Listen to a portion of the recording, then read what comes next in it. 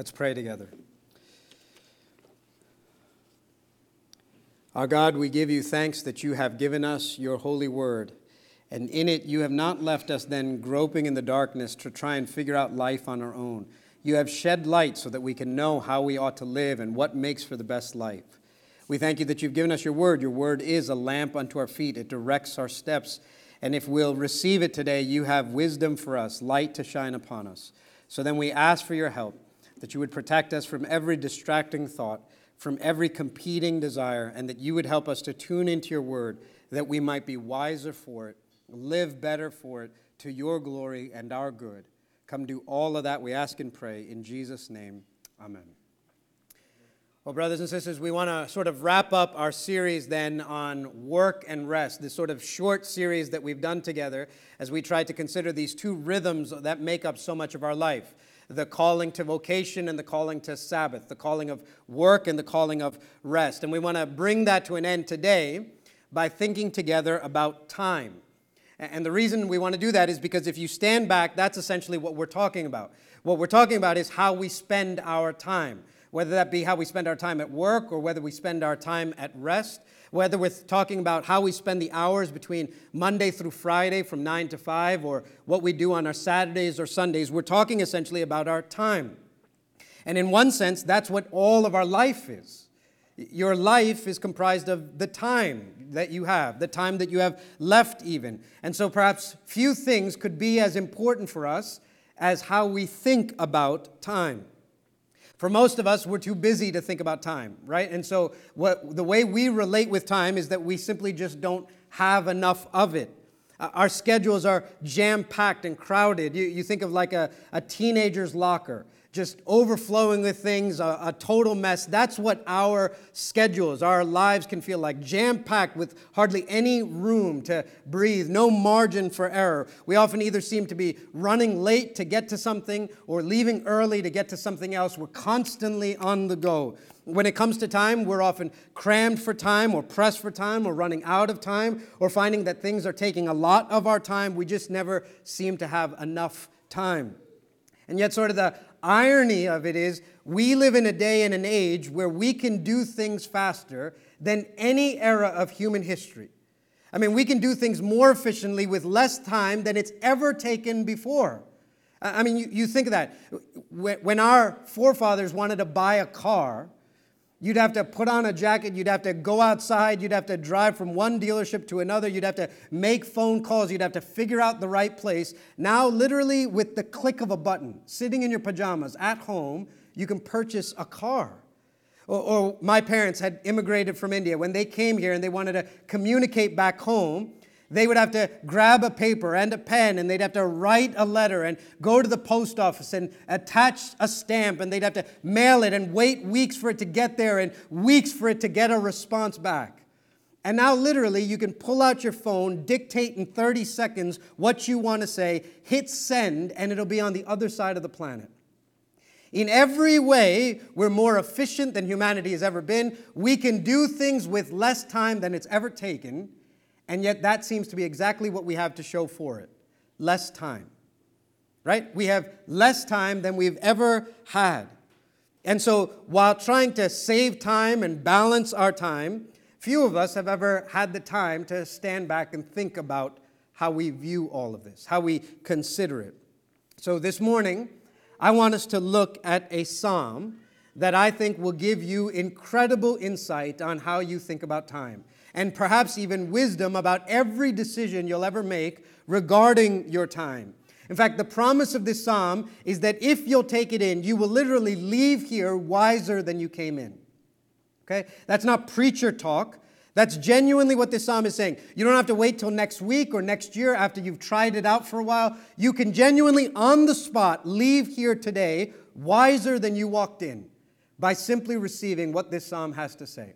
So the psalm we're looking at is Psalm 90. So if you'd grab your Bible, turn right to the middle. It's the big book in the middle, is the Psalms. This is the 90th psalm. It's an old psalm. In fact, it may be one of our oldest psalms. And the reason is because when you get to Psalm 90, you'll notice at the top, it says, a prayer of Moses, the man of God. This is an old psalm because it's not even King David who wrote many of the other psalms writing this one. This one was written by Moses. Moses, right? So if you're not familiar with the Bible, this is 10 Commandments, Prince of Egypt Moses. This is the Moses who last week when we looked at the book of Genesis a few weeks ago, as he talked about work and creation in the garden, the writer of Genesis, Moses, is this Moses. It's the same Moses who wrote Exodus and Deuteronomy, as we looked last week at the commands to Sabbath. That Moses wrote this psalm. Now, we're not exactly sure when in Moses' life he wrote this psalm, but most likely he wrote it towards sort of the latter stage of his life. If you know the story of Moses, Moses has basically 3 epic chapters to his life. Chapter 1 of his life is the beginning of his life, where he's rescued miraculously, birth itself, and he grows up as a prince in Egypt, in Pharaoh's home. There's a hinge that turns to chapter 2, which is the next great scene of his life. He strangles an Egyptian because he's overcome by how much the people are suffering in slavery. And he then escapes to Midian, and he spends the next chunk of his life for 40 years as a shepherd in Midian.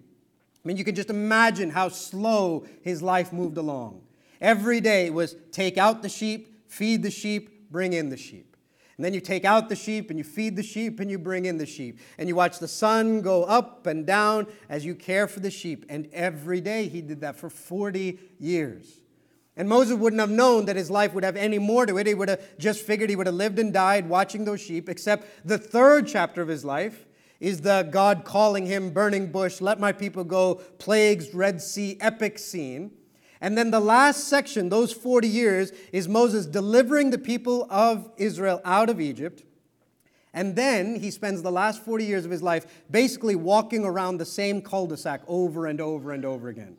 Right? He's got this little tiny place that he's got to get them from one side to another. It should have taken him a few days, and yet, because of the people's sin, God says, I'm not going to let them into the promised land. And in fact, because of Moses' sin, he's not allowed into the promised land. And he's got to walk around in circles for 40 years as he waits for this one entire generation to die. And you can picture that. I mean, 2 million people have to die. So that's a lot of funerals, day after day after day, as Moses watches this generation drop dead. Moses, Numbers tells us, lived to see his sister Miriam die, lived to bury his brother Aaron. In fact, Moses lives to the ripe old age of 120 before he himself dies. And so Moses has seen a lot of time. He's seen a lot of life. He's seen a lot of things happen. He's seen a lot of people come and go. He's seen highs and he's seen lows. And all of that gives Moses a unique perspective. It's perhaps reflecting on those things that causes Moses to write Psalm 90. I think it's out of all of that Psalm 90 is birthed. And in Psalm 90, Moses deals very squarely with life and with death and with time. In fact, he deals with things, I want you to hear, that we don't like to think about, much less dwell on. But I want you to know, this psalm is not morbid. It's not pessimistic. It's not that the glass is half empty. It's not that Moses is depressed. Rather, Moses is very realistic in a way that will be eye-opening and helpful, in a way that if you embrace it now, you'll have wisdom before it's too late to think about these things. So here's the psalm, Psalm 90, a prayer of Moses, the man of God. Here's how it starts in verse 1. Lord, you have been our dwelling place in all generations. Right? That's how Moses starts. He starts with his glance upwards towards God, and he begins to consider in verse 1 and 2 the greatness and the grandeur of God. And he specifically thinks of the eternality of God. One preacher says it's as if in verse 1 and 2, Moses is trying to communicate to us, God is much older than we think. Right? God is much older than we think. Lord, you have been our dwelling place in all generations. Remember, when Moses is writing this, he and the people of Israel are wandering homeless.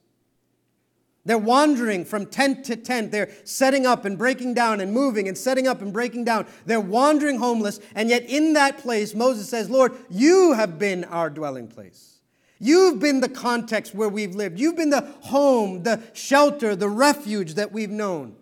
And he goes to say, and that's not just true for me individually, that's true for all my people, for all generations.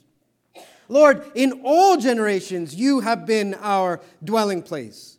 So he's saying, not only have you been a shelter and a refuge and a home and a dwelling place and a place for me, not only have you been faithful in my lifetime, you were that way in my parents' lifetime. In fact, if you went back 400 years to when Joseph first came to Egypt, you were that way. If you went back to his father, Jacob, that cheater, and yet you worked with him, you were that way. And his father, the blind Isaac, you were that way. And his father, Abraham, called out of that land, you were that way. In fact, if we went back all the way to the first man, Adam himself, Lord, you have been our dwelling place for all generations. This summer, I went to India after 10 years and got to visit my family. And one of the highlights of that trip was that I got to see my 95-year-old grandmother. And one of the highlights of seeing my 95-year-old grandmother is we got to record her as she sang a hymn that she wrote herself. She had composed in her old age a hymn, 4 stanzas, and the hymn was about her longing to go home and be with Jesus. And I'm listening to my 95-year-old grandmother sing about her longing to go home. And sitting next to her is my mom.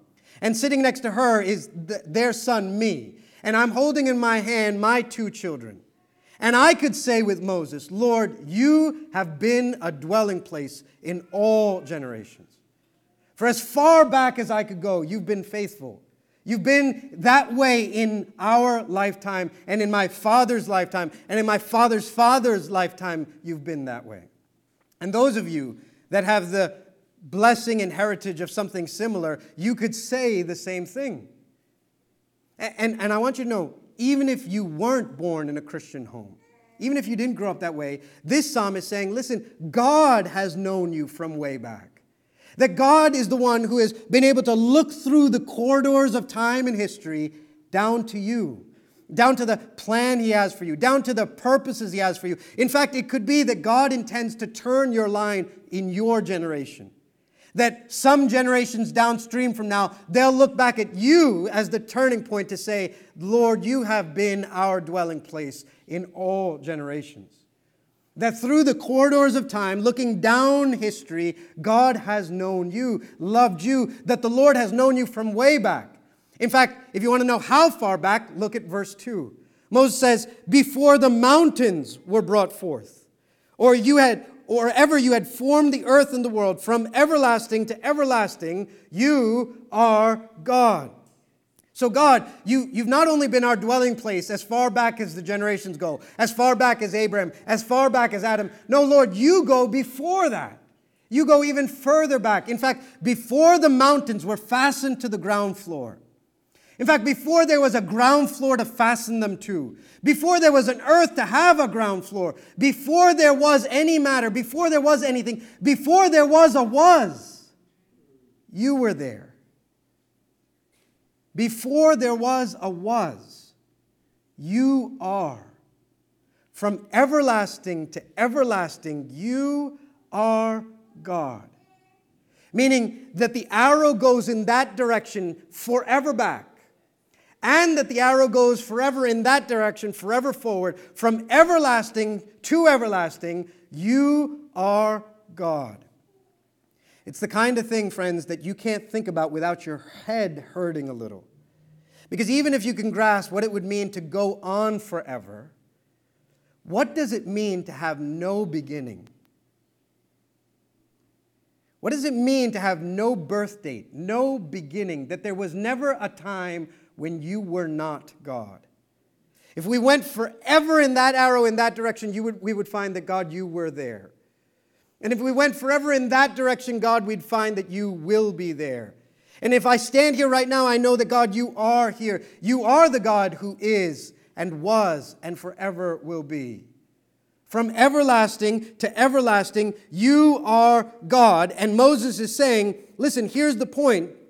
Between those 2 arrows going forever in either direction is my life, is your life, is our time.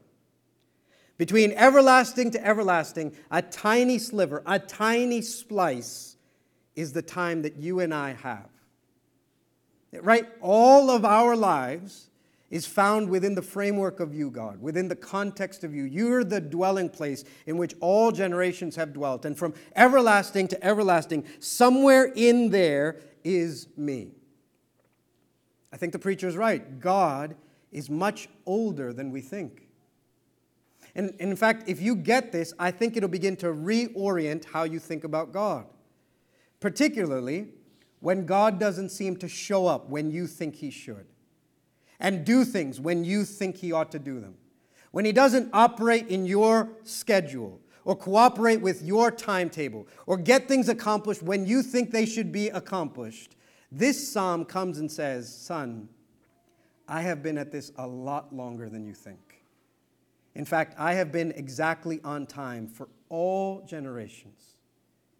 Right? It's that we don't get God's sense of time. I heard this one preacher named Kevin DeYoung. He said it's almost like if you're a parent with a young child and you head out on a road trip. About 8 minutes in, they ask you what? Are we there yet? And you want to go, kid, we're going to Dallas for Christmas. Right? This is going to be a long drive. And about 2 more minutes go, and they go, are we there yet now? And what you want to do is you want to turn around and go, oh, I wish you had an adult sense of time. Now, of course they don't. For them, 8 minutes feels like eternity. And you can't help but wonder if with our protest to the sky about God's timing, if he doesn't look down on us and smile and say, child, I know this feels like eternity. But you have no idea what eternity is, because I do. From everlasting to everlasting, I am God. So hang tight. I've been exactly on time for all generations. I have no intention to stop now. Oh, that you would have a God-sense time, but you don't. Because we don't experience time like God does. In fact, that's what Moses gets at next. In his next few verses, he wants to say this. He wants to set up a contrast where he says, Lord, you're everlasting, but we're not. Lord, you have no beginning and no end. You are from everlasting to everlasting. You're eternal, but we're not. Here's what he says, verse 3 and following. You return man to dust and say, return, O children of man. Pause there for a second. So he's saying, Lord, you have no beginning and no end, but we, on the other hand, we have a definite beginning and a definite end. Moses is thinking back to his first book, Genesis, the chapters we looked at just a few weeks ago, how God had fashioned man out of dust. And if you look down in your Bible in verses 7 through 9, you'll see that we sinned, and because of that, now we were made from the dust and will return to the dust.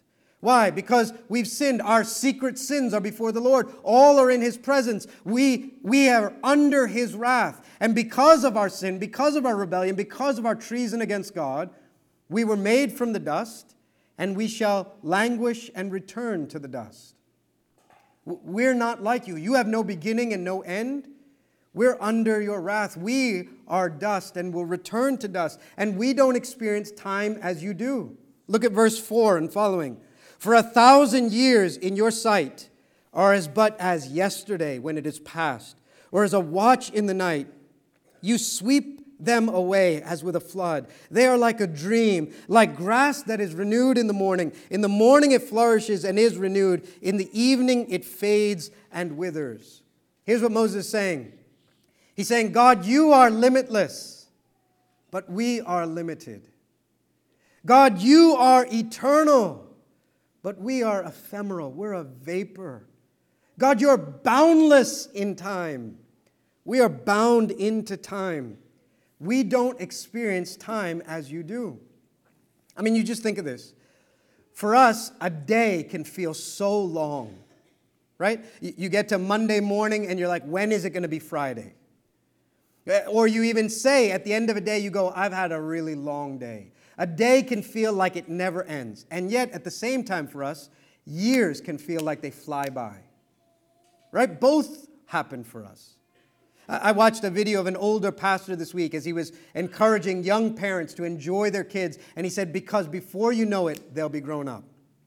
And you've heard that before. If you've got older folks, they'll tell you, enjoy these years. They don't last forever. They're going to be gone before you know it. And you can almost picture it. You can see these little ones already, and you know the day is coming where you're going to look at them and go, when did you turn 20? Wasn't it just yesterday we brought you from the hospital? And listen, all of us know that. Do you know that tomorrow or the day after, whatever it is, it's December? It's December already. In a few weeks, we'll be ringing in a new year. And when you hear that, don't you go, where did this year go? Weren't we just ringing in 2015 just a minute ago? Didn't it feel like yesterday? And the psalmist is trying to say, you see that feeling that you have like it was just yesterday? What you feel about a few days or a few weeks or maybe a year is what God feels about a millennia. Right? Verse 4, for 1,000 years in your sight are but as yesterday when it is past, or a watch in the night. That is for the God who is from arrow to arrow, from everlasting to everlasting. For him, 1,000 years, 1,000 laps around the sun, 365,000 days, 8,760,000 hours feels like it was yesterday for him. Feels like it was a watch in the night. The watch in the night is the span of 3 hours. 1,000 years for God feels like what 3 hours feel like. That's how fast it goes for him who is from everlasting to everlasting. I mean, you think from 1900 to 2000. That means that God watched 18 U.S. presidents, 2 world wars, the Nazi regime, Holocaust, see the space shuttle, see a man sent to the moon, the stock markets go up and down, us transition from the phone to the internet, literally nations come into existence and fall out of existence, revolutions, powers, and all that be in the time that it took you to roast a turkey this week. Because for him, it doesn't work like it does for us. It's like Christmas. Jesus came into the world 2,000 years ago. For him, that's like the day before yesterday. The day before yesterday. You think of this. And what Moses is saying is, listen, in comparison with our everlasting to everlasting God, your time is so short. That's Moses' point.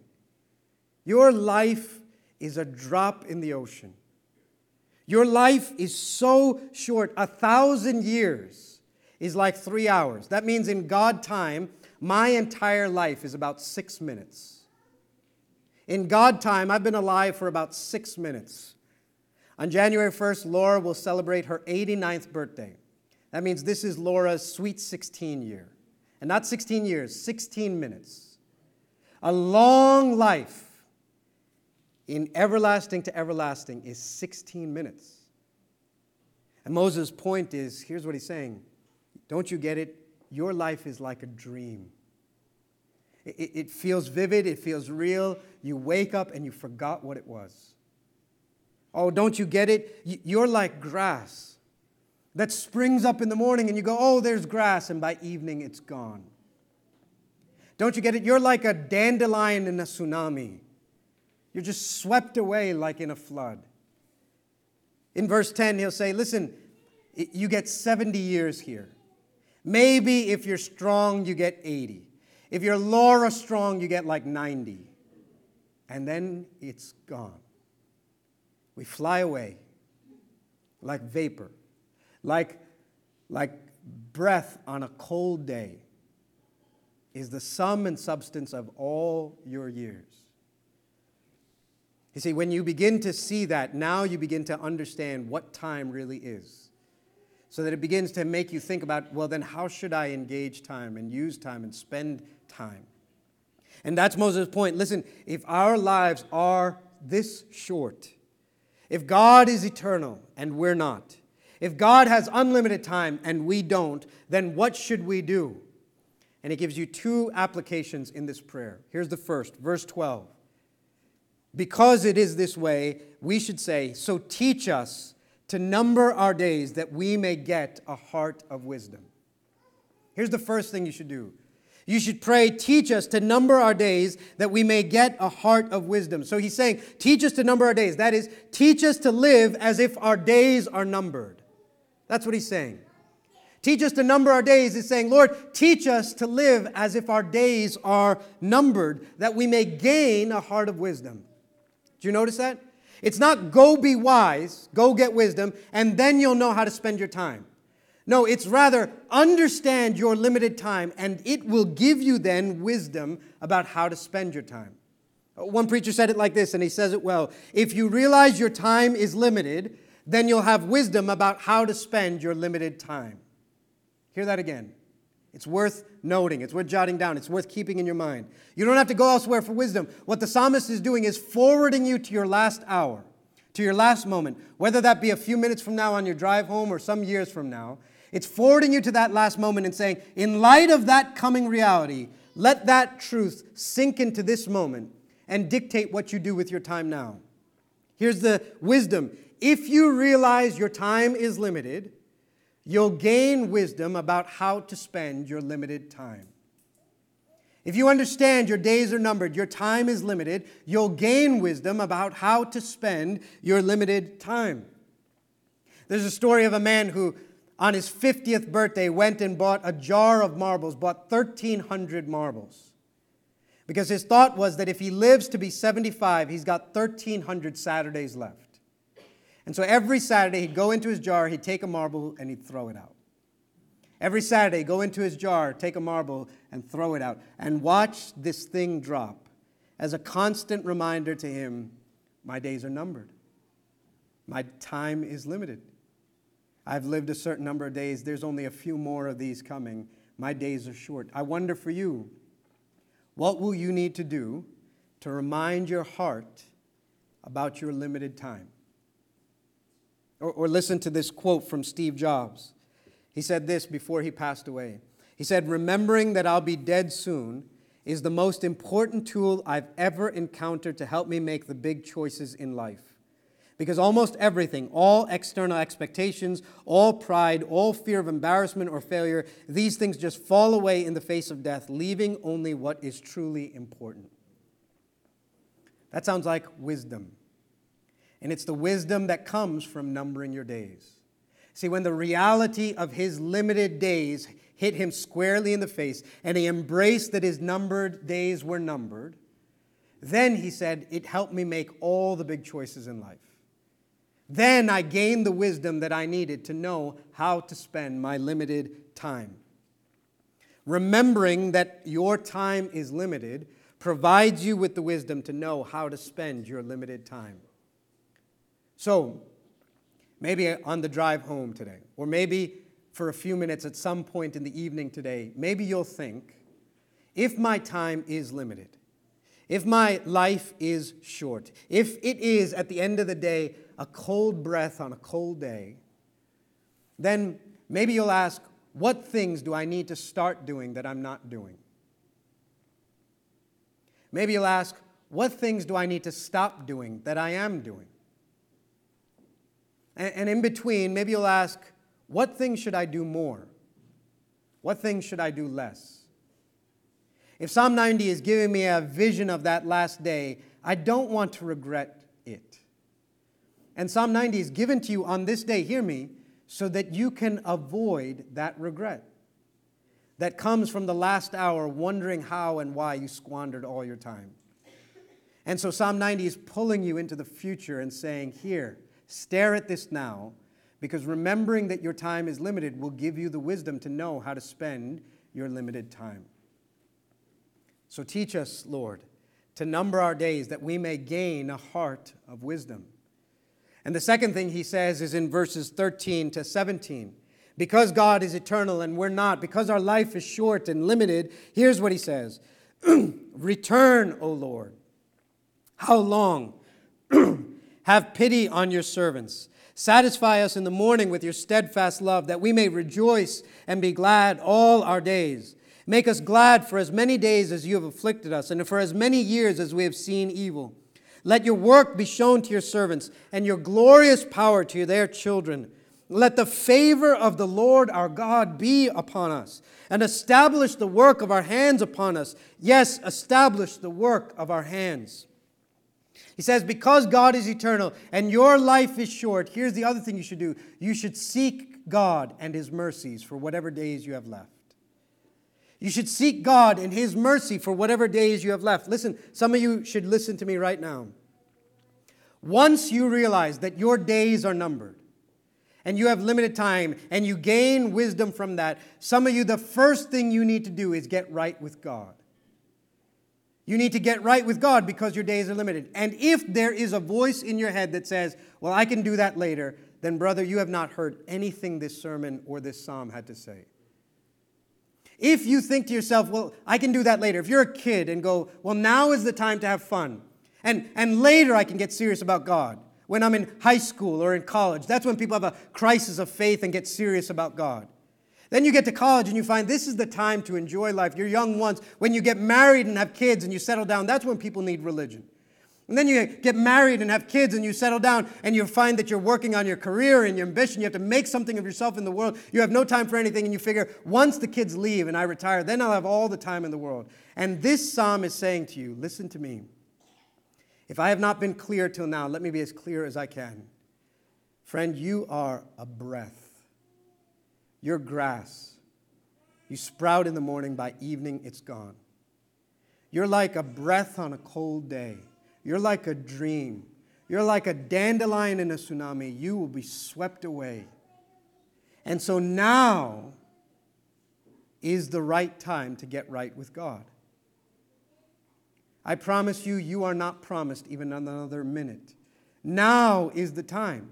You are under the sound of my voice so that you might get right with God and seek His mercy for whatever days He gives you. I heard the story of Winston Churchill this week, the great man who had done all the great things. And the story goes that when he came to his deathbed, that Billy Graham, the famous evangelist, went and proclaimed the gospel to him, shared the gospel as clearly as he could. And the story goes, it's reported that Winston Churchill heard everything that Billy Graham had to say and simply said back, I'm too old for that now. Now, it's a telling thing that you ought not assume that a lifetime of hardening your heart would suddenly leave you soft at the end.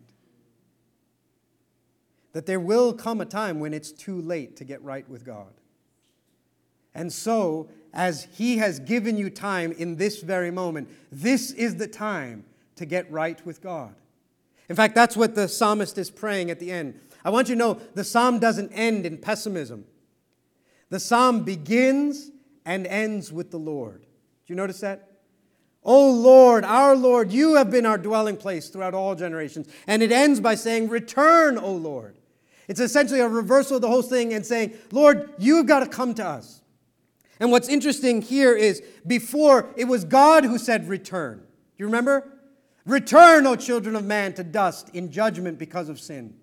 And yet now we cry out, return, O Lord, in mercy towards us. In mercy, have pity on your servants. He's saying, look, whatever days you give us, let them be filled with your mercy. Whatever mornings you give us, if you give us tomorrow morning, it's not guaranteed you. If you give us tomorrow morning, then satisfy us in the morning with your steadfast love. And whatever days we have left, let them be joyful. Make us glad. For as many days as you afflicted us, give us that many days of joy. He says here, listen, we're gone. We're here today, gone tomorrow. And yet, that shortness of life, don't let us throw up our hands. Instead, establish the work of our hands. Would you hear that? Yes, your life is a breath. Yes, it's a vapor. Yes, your grass here today, gone in the evening. And yet, don't let that throw up your hands. No, establish the work of our hands, O Lord. That is, in this breath of life, in this vapor of life you've given us, give us something meaningful to do. Something that will last, something that matters in the end. And Lord, show this power to us and to our children, he prays. So hear that. He starts with the generations in view, and he ends with the generations in view. He starts with generations back, you've been faithful. And he ends with saying, our time is short, so for generations downstream, let them know you also. I want you to know that. Your life is short. You should pray that for your children. I can tell you, I have often gone into my kids' rooms when they're sleeping and begin to pray over them. And I can tell you genuinely with weeping and tears, beg God that these two that I have would know the Lord. I beg the Lord that they would walk with him closer than I did, love him more nearly, follow him more faithfully, be better servants than I ever was. I beg the Lord for that. And as I'm praying that for them, I begin to think, one day, Lord willing, Hannah will have one, and Micah will have one. And they'll want their kids to know the Lord as badly as I want my kids to know the Lord. So the psalmist says that generations, that children yet unborn would know the Lord. So I pray for them also. And then I imagine that those kids would want their kids to know the Lord. So I kid you not, I pray for 1,000 generations downstream of Thomases to know the Lord, that not one would fall away. And you should pray that. Oh Lord, let your servants know your work, and our children know your power also. That for generations, Lord, you have been our dwelling place for all generations. And Lord, just like that happened to my generation, oh God, would you give my kids stories also?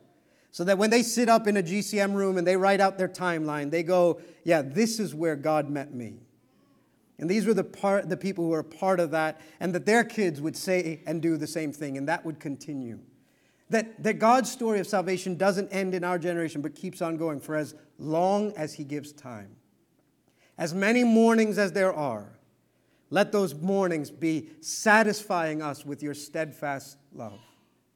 This is what we ought to pray. And he ends by saying, give us your favor, O Lord. And you think of this.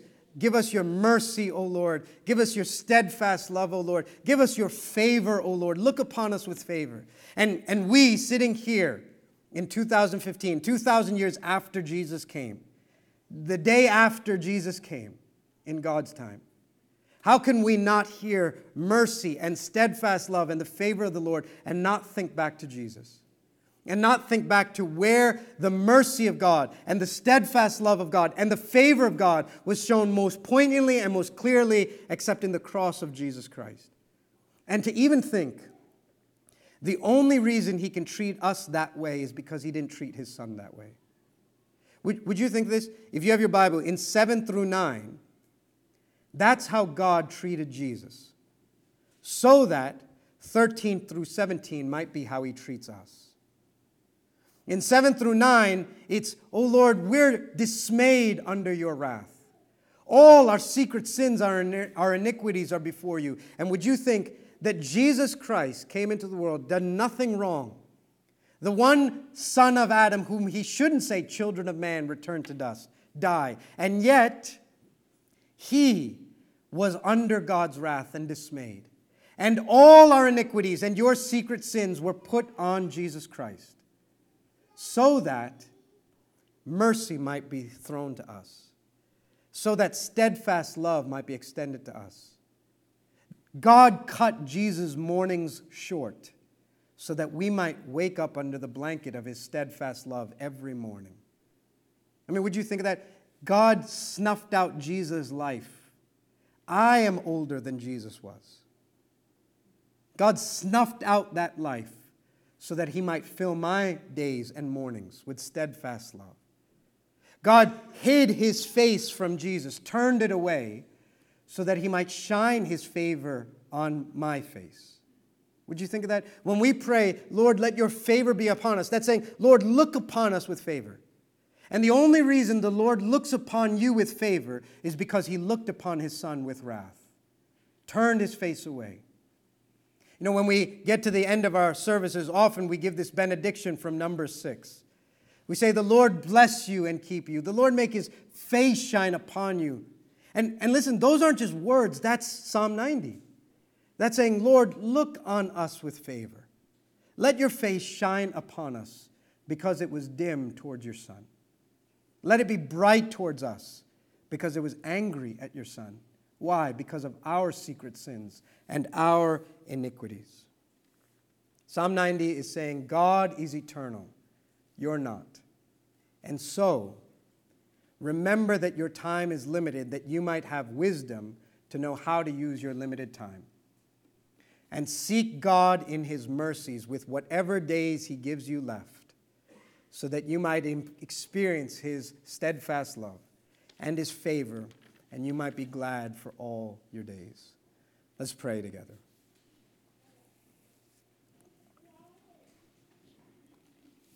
Our God, we give you thanks because you have given us your word.